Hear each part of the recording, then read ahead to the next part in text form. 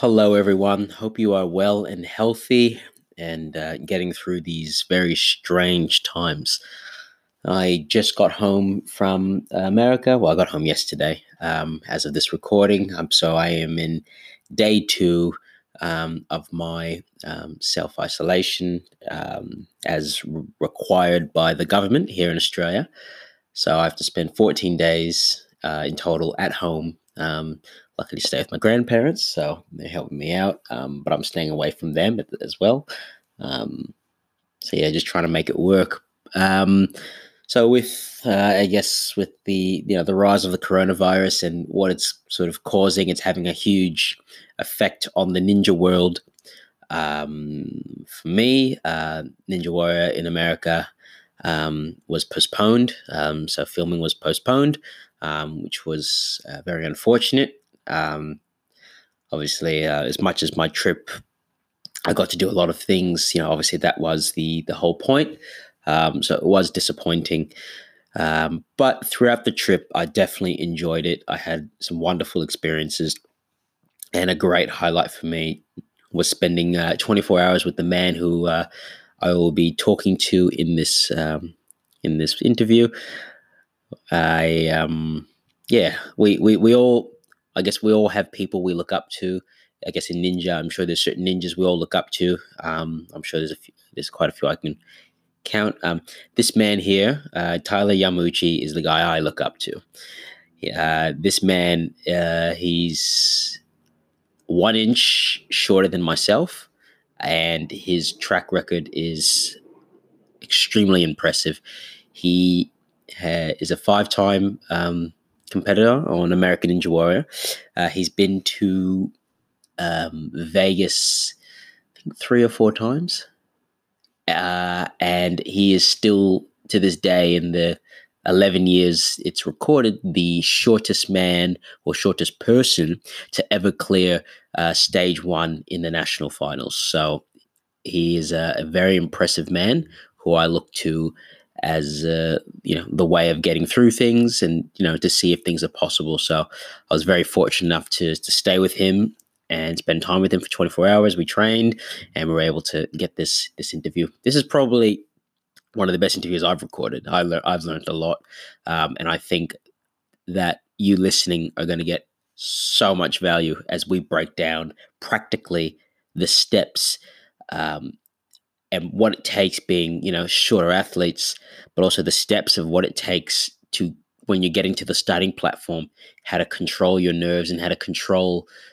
your emotions so that you can stay focused and not let the pressure get to you, but then also not letting the size of the course get to you, and being able to control and harness all of that so that you can deliver the best performance you can, regardless of whether you're really short or whether you're really tall. But this is obviously coming from our perspective of being smaller athletes. So I hope you find some tremendous value in this. So I like to keep things cash, nothing too crazy.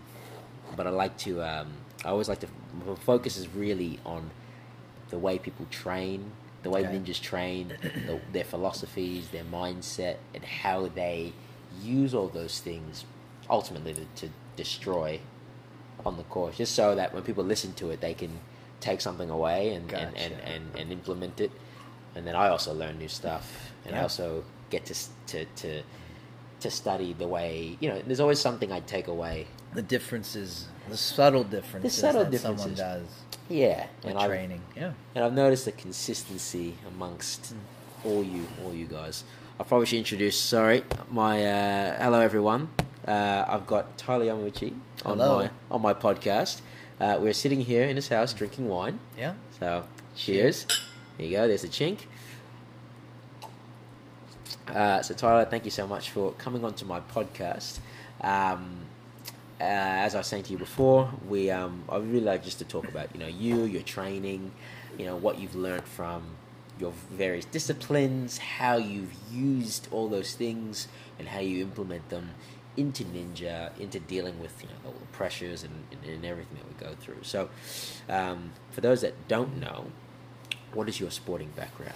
Yeah, so I grew up doing gymnastics. I started when I was 3 because I had an older brother, got into it and continued on and did really well. Competed internationally for the United States and collegiately, and then after college I was kind of done.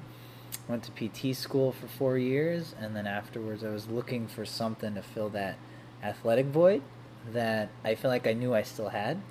But so I kind of jumped into ninja because it looked fun and challenging, and I figured I could do it, and wanted to test myself. So that's kind of how I started into ninja.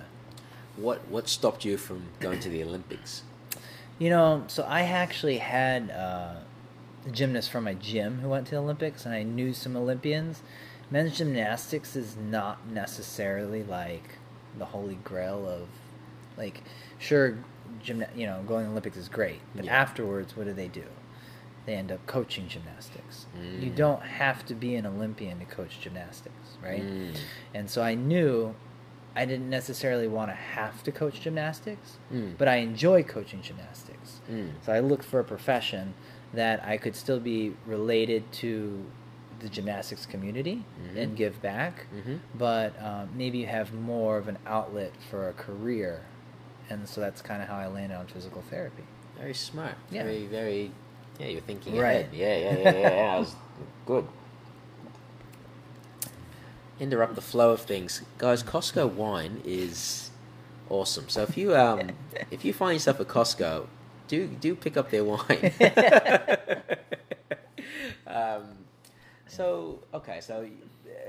So did you stop gymnastics altogether in that 4 years while you were studying? Right. Yeah. You didn't do any type of training or anything? Nothing. So basically, after college, there's a lot of competition, more than typical for a gymnast. So almost every weekend when season starts, you're pretty much competing, and it drains you down and it breaks your body down.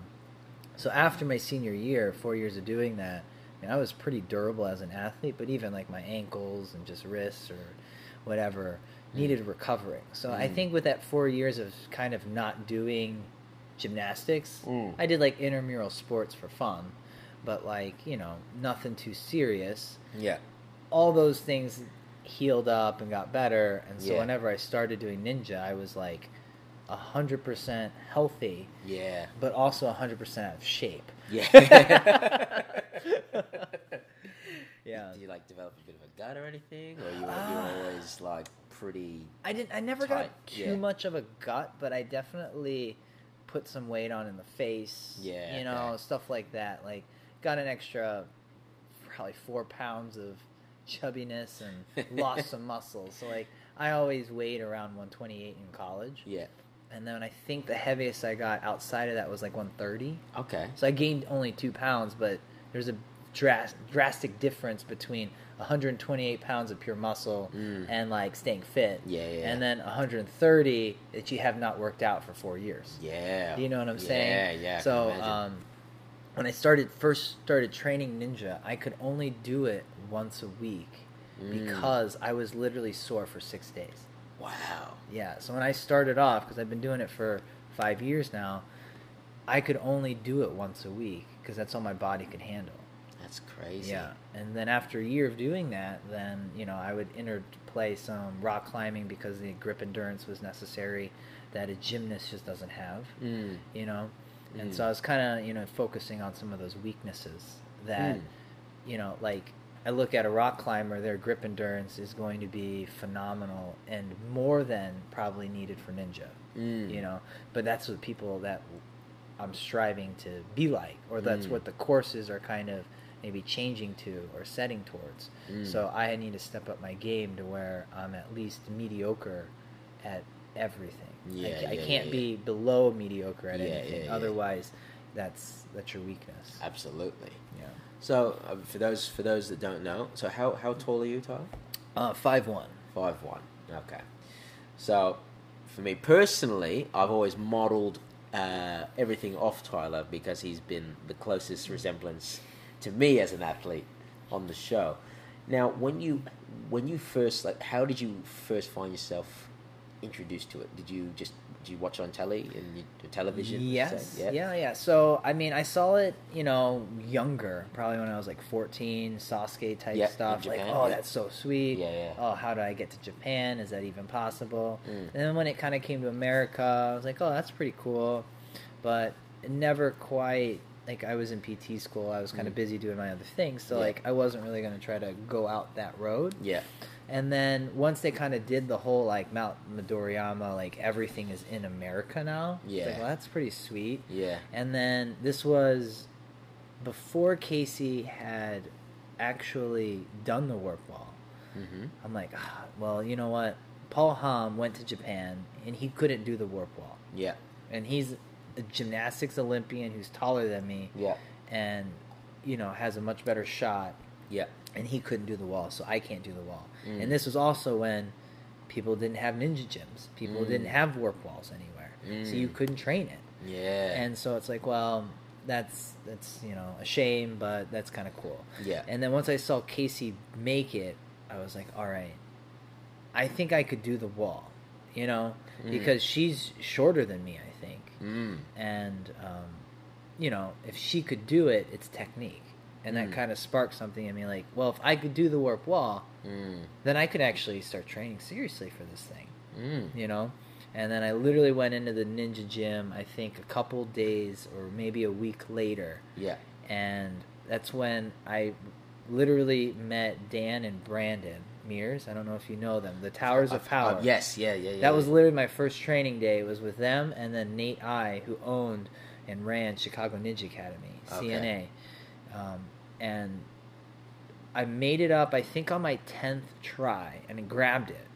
So I was like 1 out of every 6 or 8 I could do the warp wall. Wow. So I'm like, all right, this is not consistent yet, but it is possible. Yeah. And then that's kind of when the bug started driving me and doing that type of stuff, yeah. So how long was it until you... Like, had you applied for the show at that point? No. Or no? So the first year I applied was going to be that year. That was that year. So I had about a year of training before I competed my first year. Okay. Yeah. And how... So you got the call. How are you feeling about... What was it like? So, I mean, I was super excited. I feel like I had a good shot, mainly because I knew a bunch of the ninjas that were already pretty big. And so, just having that kind of and then having them kind of vouch for you, that type of thing was definitely helpful. Yeah. Having a different demographic, being Asian, having a family, 2 girls, has definitely helped me get on the show. Yeah. But my first year, I was in a different region. I had to push me back from Kansas City to be Orlando because that's when my second daughter was being born, was around that time. Okay. Wow. So I literally left my wife after she gave birth a month after. Oh, so she was stuck with 2 kids in Orlando. And I went out on the second obstacle, the rolling log, which was like, once again, the rolling log, shorter arms. Yeah. You can't lock your feet because you have shorter legs. Yeah. And it was just... It's a toss-up. It's a coin flip obstacle. It's not a skill obstacle. It's hardly even a grip obstacle.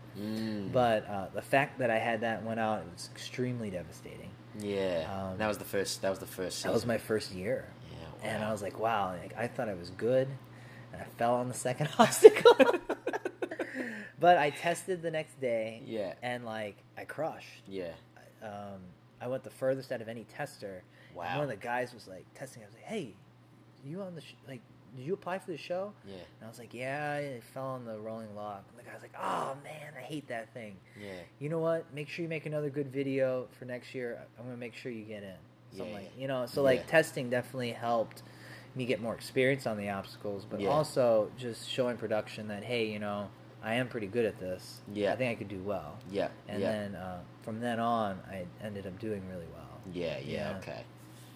Amazing. So, you said you've done the last 5 years. What happened in the second year? Did you hit a buzzer?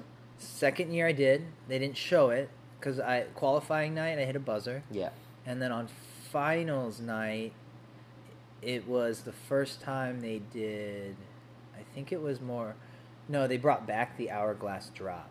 Okay. And I ended up doing the tramp, hitting, grabbing it. Yeah. And then as I grabbed the second one, I did not... It was like an unstable bridge, right? Yeah. A spinny guy, except it was kind of curved. Yeah. And that curve made it so that it was an uneven, unstable bridge. Okay. So, like, as I pulled evenly with my hands, one torque was higher than the other, so I literally ripped it out of my hand. Oh, wow. And so it kind of caught me off guard. Like, you needed to load one side harder and one side less. Because the axis was not in the middle, it was on one side. Oh. And, I didn't know that at the time. Yeah. But, because I wasn't really pumped or tired, and I felt like I was going to grab it perfect. But as I pulled down, I literally just yanked it out of my own hand. Was that before the wall? No, that was after the wall. So I did the wall. I did the wall. You did the wall, salmon ladder. I did the wall, salmon ladder. Yeah. And then I may have gotten like 13th out of the 15, so I made it to Vegas that year. Yeah, okay. And then... What was that like? First year Vegas, super worried about stage 1. All the step stuff in the beginning is not my forte. Yeah. Didn't fall, which was good. Got to the warp wall. Yeah. In Vegas, shorter run-up. And I think at that time, I knew that it was going to be hard for me. Yeah. Especially training with the Towers of Power. Like, they run up the warp wall like it's nothing. Yeah. Like, it's not an obstacle for them. For Yeah. me, like, the shorter run-up after doing 3 or 4 obstacles that were all legs Yeah. was really tough. And so when I got to Vegas, I ended up timing out at the warp wall. Just from exhaustion and then legs being tired, not powerful enough. Yeah. But then again, at that point in time, I'd only been training for 2 years, and mostly upper body stuff. I wasn't training the legs a lot. And so the second year, or the next year after that, my third year, I ended up training it a bunch more, and that was the first year that I cleared stage 1. And so, as of right now, I'm still the shortest person to clear stage 1. Wow. Yeah. And so I came back and ended up beating it. But that was after, you always have to, after Ninja, you go back to the drawing board and try to figure it out. So, yeah, like that's, and, I think, also being shorter, I often, not complain, but I joke about, literally how tough it is to hold on to a fat chuck, or how hard it is to reach for something that could be so simple. People go, no, it's like, no, you don't understand. Like, you really don't understand. It's like, this is a struggle. And so to see that, especially when I saw that you cleared stage 1, I think, was it season 9? Yes. Season 9, wasn't it? Yeah. You made it to stage 2. I was like, oh my god. That might have been 8, actually. Was it 8? Might have been 8. 8 or 9. Yeah. No, it might be 9. Was it 9? Yeah, yeah, it was 9. It was 9. Yeah. Yeah, but you're right. I don't think anyone else as short as you has completed it. So, do you think that at our height we can actually finish, at least get to Mount Midoriyama? Do you think it's possible? I think so. I mean, let's put it this way. Depending on what they do on stage 2, at least my height, I'm more made for stage 3 than the other ones. So I can do better than on stage 3 than maybe more people could do better on stage 1 or 2. Okay. That's kind of where I'm stronger at. Yeah. Part of the issue too, though, is when it comes down to training, there's not a lot of times you train that hard back to back to back.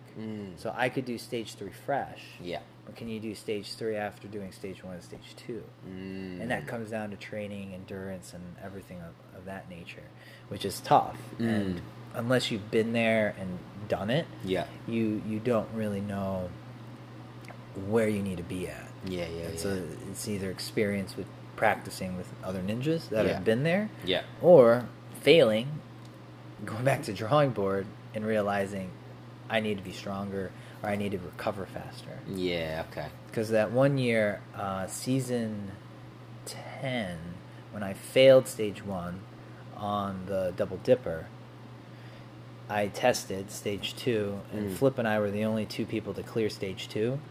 And, afterwards, actually, my grip was great. The year before that, when I did stage 2 with the wing nuts, I missed the first big lache. Yeah. But then afterwards, like, you know, I was like, oh, that kind of sucks. Like, I was a little off. Yeah. But then afterwards, like, to be truthful to myself, my grip, my tendons were so, like, strained. I couldn't. There's no way I would have been able to hold on to a cliffhanger. Yeah, like I would just push my fingertips down into my hand. Yeah. And I would feel it cramping up. Wow. Like, that's not even hanging. So I knew that year, season 9, that I needed to increase my impact and dynamic stuff. Yeah. So that my recovery, I would be able to do stage 3. So yeah, I could do stage 3 fresh. Yeah. Or do well on it. Yeah. But after doing stage 2, that big dynamic stuff, it totally zapped my whole grip. So the next year when I trained, I did stage 2. I cleared it. Only Flip and I did it in testing. Yeah. I was fresh for stage 3. And so that was all. It was like cool because like, wow, I learned and I know how to train. I know what to do. Yeah. But it sucked because I was testing. Yeah, I know. So it doesn't count. Yeah. But I was ready for that year. Yeah. Oh, it's a shame. Yeah. And then obviously last year went out in qualifiers. Yeah. Yeah. So. And I got probably just as much airtime that year than I did any other years because they showed everything beforehand. Sometimes they just cut me up. Yeah. You know? Yeah. So it's probably, I got the same amount of airtime. I only did one episode. So I was like, oh, that's kind of cool, but a little embarrassing. Yeah. But it's nice, like that they would even show me. I was figured, they're not even going to show my run. Yeah. Well, I mean, I guess it just goes to show you how hard it can be to remain consistent. Yes. And stay at the top. So it just, you know, when people like Joe and all them are just consistently making it to stage 2 or 3 or, I mean, I think Joe and Drew and Daniel. Daniel's pretty Daniel. consistent. Oh, very consistent. I don't know who's made it to stage 3 the most amount of times though. That's the only thing. Drew has made it quite a bit. Yeah, I feel like it's between Drew and Joe at the same time. Yeah. No. It's one of the two. Probably more Drew, I'm guessing, but I'm not too sure. You know, I think Joe might have made it more. Actually, he made it 5 out of 7. That's right. He's been or his percentage might be better. Yeah. I don't think anyone else can even touch his percentage, to tell you the truth. Because like almost every year he's on stage 3. Yeah. Almost. That's insane. You're right.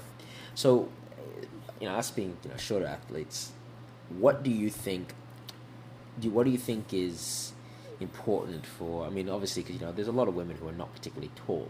So I think Jessie Graf isn't particularly tall either, even though she probably has good reach and stuff for her height. What do you think is important to train as a smaller competitor, or to have? If you're a smaller competitor, you probably have to get comfortable getting out of your comfort zone. So for me, it was great training with someone who was 6'6", because you know why? When I set up a course, I probably set up closer to my height and my reach or my strengths. When someone who's 6'6", they don't even think about, oh, you couldn't even reach that obstacle, or like sometimes starting the obstacle for them is just standing and going. Yeah. Sometimes for a shorter competitor, you have to jump to it. Yeah. But you know what? You have to do that on the show. So like training with people who are taller than you is going to be extremely helpful because you want them to just set it up for what they're used to for them, and then you adapt to it because you don't know what the show's going to throw at you. Yeah. But I think that was a huge advantage because like I remember training with them and be like, oh man, I would never have set it up like that, or I didn't like they didn't even realize that made it an obstacle for me. Yeah. And I wouldn't have either until they did it. Yeah. You know what I'm saying? Like they didn't even mean to make that an obstacle. Yeah. But now you kind of realize, because I'm shorter, I need to approach it like this, or I need to do it like that. Interesting. So I think that was a huge key because you never know what's going to be on the show, but to tell you the truth, it's going to be on average for someone who's probably about 5'6", 5'7". Yeah. So I mean, you look at Joe and them; they're like 5'10" or taller. So that everything on the show for them is a little bit easier, right? Like they don't have to go quite as far. For us, if you're shorter, you have to do everything more. And that's fine. Just be ready for it. Yeah. Add it in your training. And usually that type of stuff is more uncomfortable for people because it's different or maybe harder. They're not sure they can do it. But you have to kind of push yourself towards that. Do you, throughout your years, have there been doubts? Like, have there been, when you've seen the course, have you gone, I don't think I can do this? There have been courses that I've seen in Ninja, whether I had to run it or not, and I would say to myself, I wouldn't want to do that obstacle, but it wouldn't be like, I cannot do this obstacle, right? Because that means you're not going to try it. Yeah. Right? I mean, there's always a chance you can make it, but depending on the obstacle, there's a higher chance a shorter person might fall on it versus maybe a taller person. Typically when it comes to balance and striding, there are a few balance obstacles that I'm like, I hope I do not get that. Tuning forks being one of them. Yeah. But anything that's long striding and not a lot of wiggle room. If you're not on, then you can't recover. Right? Because you have to keep moving, you have to keep striding. For a taller person, they can make up for that. Shorter person, if I'm already jumping kind of as hard as I can, then interesting.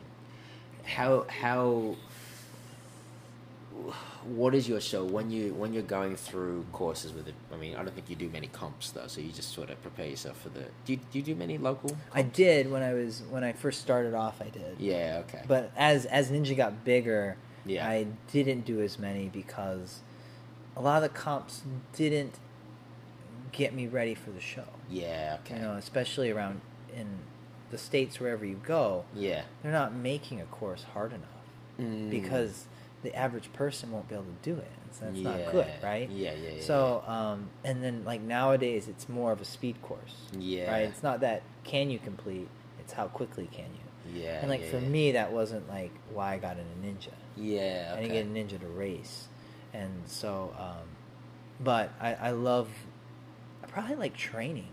Okay. I like training. I don't mind competing too. Yeah. But it's just another barrier. Like if I could just go in my backyard or just some local comp around here, sure, I'll do it. But if I have to go to Connecticut, if I have to go to Florida, I'm not gonna make the trip. You know what I'm saying? Yeah. But like I enjoy training. I love pushing myself when I'm training and doing stuff like that. I like hard things. Yeah. And that's kind of what made me fall in love with Ninja. It looked hard, but I knew I could do it if I trained it. Yeah. So when you do see a course, whether it be the show or a comp, what goes through your mind when you're looking at the obstacles and trying to work out how you're going to do them? What's your process? I'll probably tell you more on the show, I guess, because I don't really do many. I haven't done local comps in such a lot, like since 5 years. Yeah, wow. So like my first year or two, I did a decent amount, and then I kind of faded away because it wasn't helping me progress as much. Yeah. But for the show, number one thing, I mean, from doing gymnastics, I've learned how to channel my nerves into positive. Yep. And to kind of have it pump me up rather than deer in the headlights. So if that's something that someone does not have, it's key for them to start honing that skill in, because it is a skill. I think Ethan might be one of the best to do that because he was already good at it. But as he did more and more and more comps, he became more confident, where he's starting to framework a game plan on every obstacle. Yeah. Because when you're on the show, everything needs to be fluid. You want a game plan. Yeah. But I remember Jamie Ron said one year, you have to have like, your A, and then your backup plan B, and backup plan C, backup plan D. Yeah. But you're not thinking of all those as you're doing it. Yeah, when you're on the obstacle, if you had already thought about it, then that can give you that little spark or knowledge of, let me switch to this. Yeah. Okay. If this is not working. Yeah. But you definitely want to have an idea of how to attack the course. Typically, on the show, everything is straightforward. They don't have any things that they're trying to hide from you to make it easier necessarily. So you just want to attack the obstacle. Yeah. And by attacking it means being not too aggressive, but working through it with a good pace. You know, at least for me, because like I'm really strong, I could pull through stuff. Yeah. And if I'm on the obstacle for a long period of time, that's actually a detriment to me. Yeah. You know, so having the game plan for every obstacle. Yeah, okay. And then in between obstacles, always reassessing what the next obstacle is. Okay. I like doing that. I'd say Jake Murray is good at just flowing through everything. Yeah. There has been times that it has not worked out. Yes. But for the most part, he's very good at it. If you ever watch his stage one, it's just go, keeps go. moving. Yeah. You know, it's very fluid. Yeah. And he's not even rushing. It's just, he just keeps moving. Yeah. But I think if you're new to the show or new to an obstacle, take your time to look at it. Yeah. Like even just kind of gauge, all right, that's the salmon ladder. I'm going to go up 1, 2, 3, 4. Okay. Yeah. You already know that. You knew that before getting there, right? Yeah. But you're standing in front of it now. Different perspective. Versus being on the sideline. Versus watching it on TV. It's right in front of you. Yeah. Take it in. Yeah. You know what I'm saying? Like, and that's part of kind of even enjoying it. You know, enjoy your run. Because if you're successful on an obstacle, that means you get to continue on. And it's pretty cool, pretty amazing. Yeah. So, you know, don't forget to, we kind of talked about earlier, but to have fun with it, because that's mainly why you're doing it. You know? Like, it's an adult playground that they film you with nice cameras and make you look like an all-star. It's so cool, right? Absolutely. Even if there weren't cameras and there weren't crazy lights, I would still like running the course. You know what I'm saying? Yeah, like absolutely. it's not that gets me excited, but it makes it even more exciting. There's even a little bit more pressure. Yeah. Now, you talked before about channeling the nerves. What is the practical thing that you would do when faced with? I don't know if some people who get nerves, they try to like brush them off. Yeah. I definitely focus on like breathing. Okay. A lot. Yep. You know, I mean, I don't meditate, I don't pray or anything like that, but taking some deep breaths and then kind of clearing your mind. Yep. While in the background still keeping the course generally there. You know, so you're not trying to forget everything, but you're not breathing, thinking about every little step you're going to take anymore. Okay. When you're about to go up. Oh, yes. Because you've already done that. Yes. So, like, when you get up there, or right before you take your steps up, I just focus on breathing, calming my heart rate, doing some positive talk, if you want. Like, you know, I got this. This is why I'm here. Yeah. I trained for this. Yeah. Things of that nature. And then as you get up, you know, then letting it all go. And then, because if you've trained for this show and if you've trained movement a lot, you have to actually, at some point, rely on what your body's naturally going to do. You know, so you don't want to tie it down to a robotic movement. You don't want to overthink something that could be relatively straightforward. You know what I'm saying? So when I get up and I'm actually there and I'm waiting and I'm standing, I'm really not thinking about too much. My mind is clear. Yes. You know, I've already done all the thinking beforehand. It's an interesting feeling. It's kind of hard to describe. Like, I don't know. It's like, I think I've heard Jake Murray talk about it on a podcast with Matt Nuckbar. Like, everything just sort of just goes black, or not everything. Tunnel vision. You just get this vision where you just see the course. Exactly. Or you just see that obstacle. Right? Noise goes. Everything goes. The crowd doesn't matter. It's just until you get off that obstacle. Yeah. You probably don't even know the crowd's there. To tell you the truth. And that's what happened for me. Season 1 was because I actually noticed that for me the first obstacle was wet still. They didn't dry it down. So when I saw that and I heard the buzzer counting down, I was just solely focused on not slipping on each step, and that just blocked out the crowd. I forgot I had friends there, and it's interesting. It took me maybe 2 years to work out how to tap into that all the time, but it's hard for me to I guess explain how to consistently tap into that.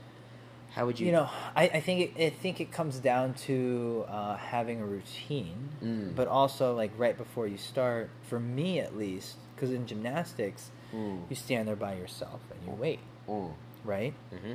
Sometimes you could be waiting and you think that the judge is ready, but they spend 5 more minutes trying to figure out the other guy's score. So you could think that you're ready to go, typical time. They're still head down, and you're ready to go, and you're just standing there. Some people just keep standing there. Yeah. Versus taking a step back, walking away, shaking their arms around. Yeah. And then not getting out of the zone. Yeah. But not getting out of the zone. Well, getting out of the zone. Yeah. Then stepping back up, getting back in the zone. Yeah. And then see if that they're ready. If they're not ready, I'm going to stay in my... like sometimes... like you have to be able to come in and out of it, I think. Yeah. To have control. Yeah. Because on the show, you could be standing up there and then they're like, oh crap, we have to wipe this down, or this obstacle's not working. Yeah. You could stand there, quote unquote, ready for 10 minutes. Yeah. That's not you can't be ready for 10 minutes. Yeah. You're going to be exhausted. Exactly. Yeah. So then you have to take a step back. Like, relax. You have to be able to turn it on and turn it off. Turn it on and turn it off, and that comes with practice. But when it's ready to go, and like you hear the beep, or they're counting you down, or they let you know, you take your few deep breaths. Yes. You look at that obstacle. Yes. And you do the first obstacle. Exactly. You don't have to worry about the second obstacle. Exactly. You're not worried about the third obstacle. You just do the first obstacle. Exactly. And usually once you it's almost like boxing. Once you get punched in the face once, you kind of relax and you get back into you're fine, right? But that first punch you're not sure about. Yeah. Same thing as you did that first obstacle. Okay, good. Yeah. Let's do this now. Or maybe it takes you to the second obstacle, whatever it is. But as you do more and more obstacles, things start releasing off of your shoulders, and you naturally go back into your movement. Yes, interesting. Yeah, that's good. I don't think I've actually broken down this part of competing. Yeah, which is good. I think people listening will find that quite valuable. Right. So really, what it comes down to, and I think I do the same thing. But it's first you need to have the game plan, because you need to actually probably regardless of who you are. Drew, he's a perfect example. He breaks down Joe. They break down everything. Yes. So, I'm sure even Jake Murray, to some extent, has to break down. Oh yeah, for him, absolutely, so that he can go into autopilot. And all of that is way before. There's a lot of preparation. There's a lot of mental imagery. Exactly. In gymnastics, I'm huge. There's been research done that if you even mentally think of, let's say, pretend a routine in gymnastics, your body is sending those exact muscles used to fire for each trick. Yeah. So you're basically training without physically having to do it. And you can do that a lot. The power of the mental imagery and focus is something that elite athletes can do, and they take very seriously. Very, absolutely. And others that think it's only physical are missing out on a huge aspect of their game. Because you can only train so much. Absolutely. You can think. Right. Well, let's put it this way too. There could be a bouldering problem. There could be an obstacle that no one has done, and in your mind, what happens? Well, it's not possible. It's not possible. It's not possible. Yeah. When one person makes it, what happens? Other people start making it, right? Yeah. Because you just saw someone else do it. You know that it's possible, and you can do it. Yeah. It's very different, and that kind of comes back to that positive self-talk when you're waiting there. Because when you're nervous and you're standing there, give yourself positive self-talk. Like, I've got this. I've done the training. Because you have. You've done the training. You've got this, right? This run does not define me. Absolutely. Right? Because when we're in the moment, we can let all that weigh on us too much. But it doesn't matter. Like, oh, my family's here. It doesn't matter.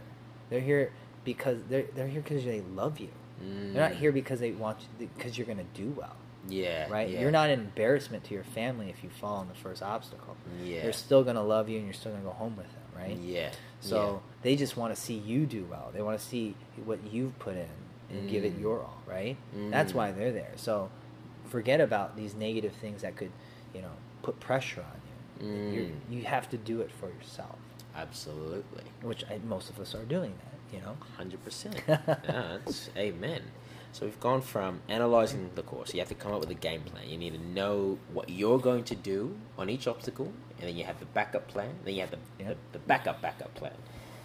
So then, from what I have experienced, that then gives you a boost of confidence because you think, okay, all right, I've actually have some strategy, and then from there you continue to manifest that positive reinforcement of, okay, yeah, I've got it. I'll tell you this: probably one of Joe's greatest assets is how confident he is on the course. So confident, and that could have very little to do with how much he's trained. Even though now he's trained a lot, when he first started, he'd had zero training at one point in time, right? Yeah, or very minimal. Yeah, less than a year. Yeah, but his self-value and his outlook on himself is very high, and that manifests in how successful he's been in Ninja.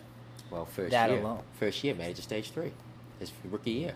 Incredible. He was one of 2 people to do that, and I think the only other guy to do that was last season. I don't remember his name, but he was he's in one of those. Was it the kid? No, it wasn't the kid. No. It was he was a 19-year-old. Thank you, Tyler. He was a 19-year-old. He was one of those 21 that made it to stage 3, and he actually, I think, technically made it further than Joe in regards to for a first timer. But again, he's one of 2. So it's that self-esteem and self-confidence and belief is critical. So if you're using then, I guess, what you've studied and stuff, and you help build that, and then it's a matter of then controlling your breathing.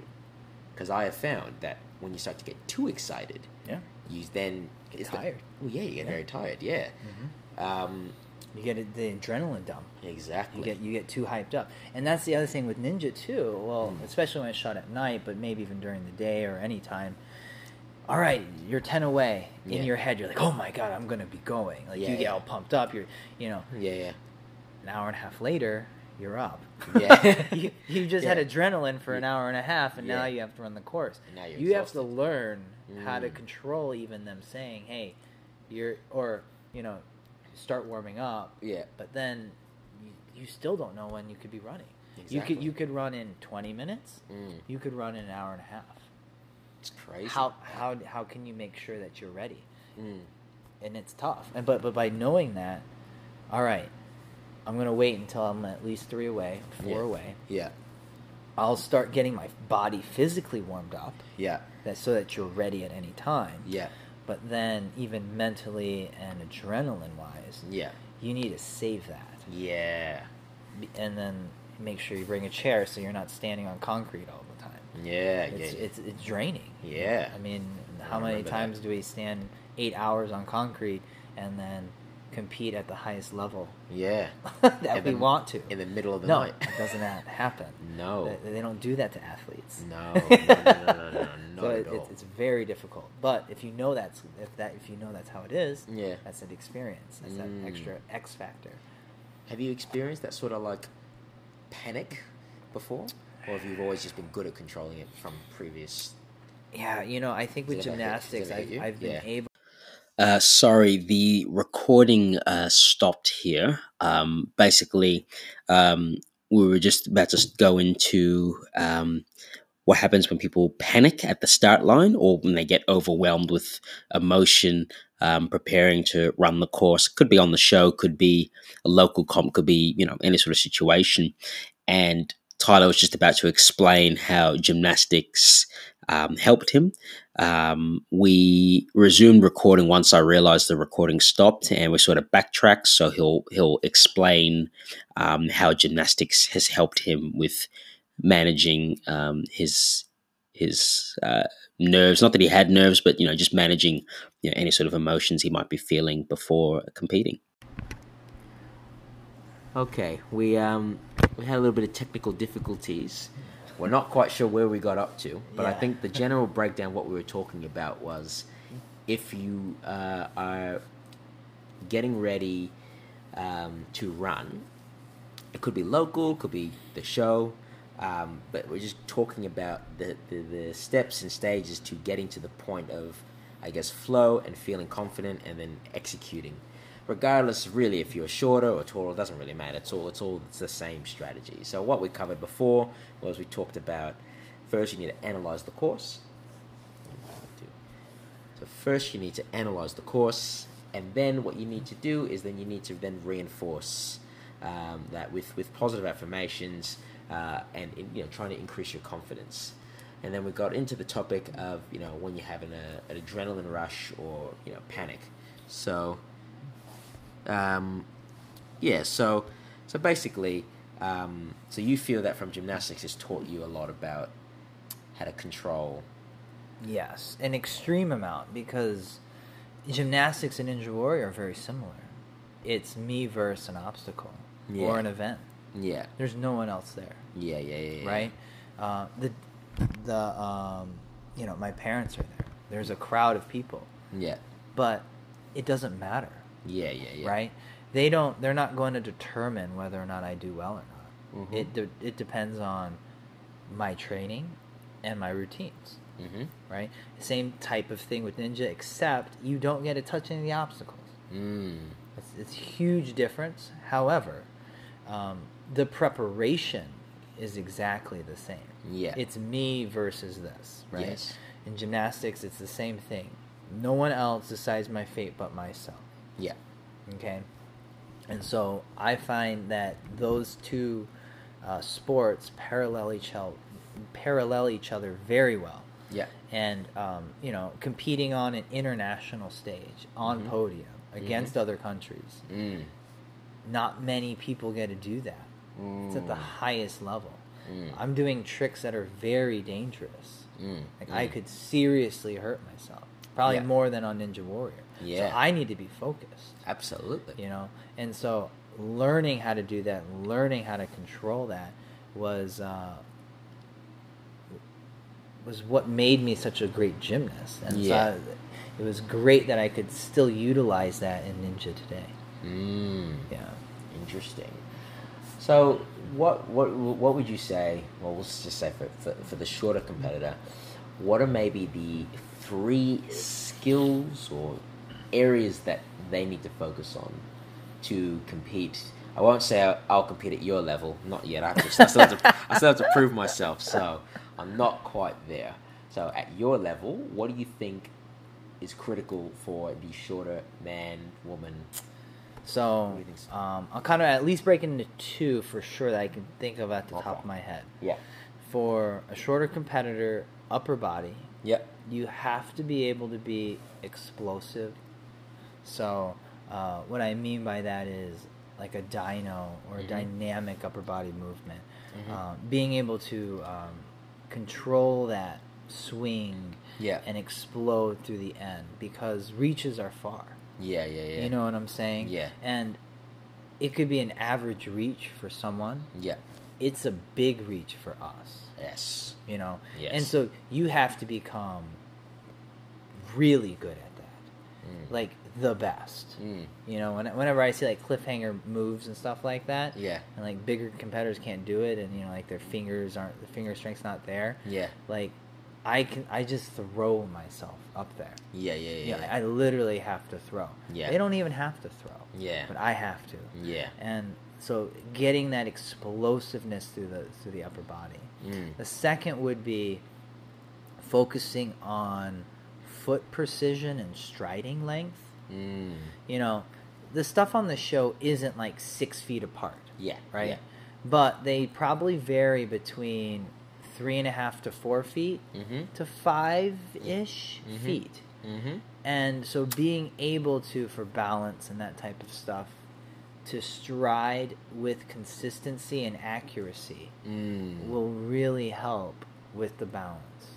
Because typically the balance is a quick balance. And if you have momentum forward, sometimes the obstacles are better for shorter competitors because we don't weigh as much, so we don't move them as much. True. But if you don't have the right precision or know where you want your foot and you end up behind, as a shorter competitor, you're toast. We can't recover as well.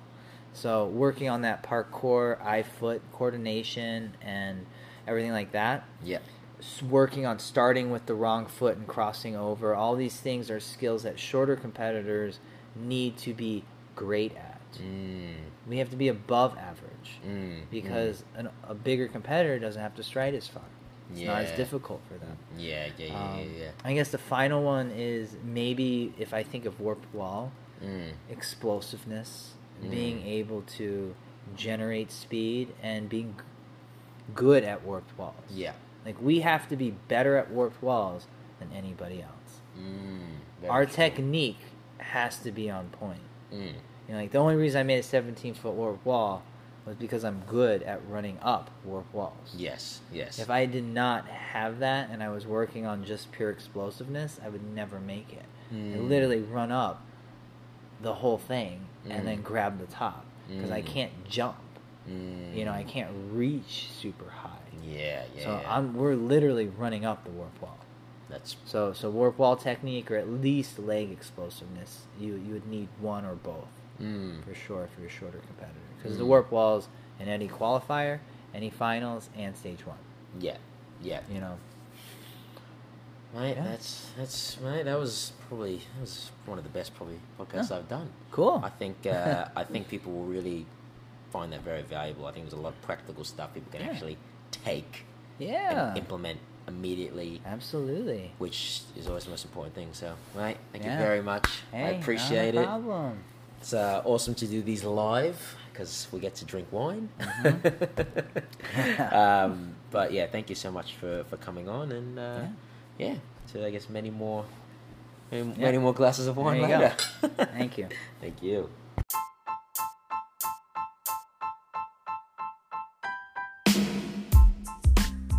Thank you so much for listening to today's episode on the Way of the Ninja podcast. If you want to be kept in the loop, please subscribe so that we can teach you how to be a ninja in life and on the course.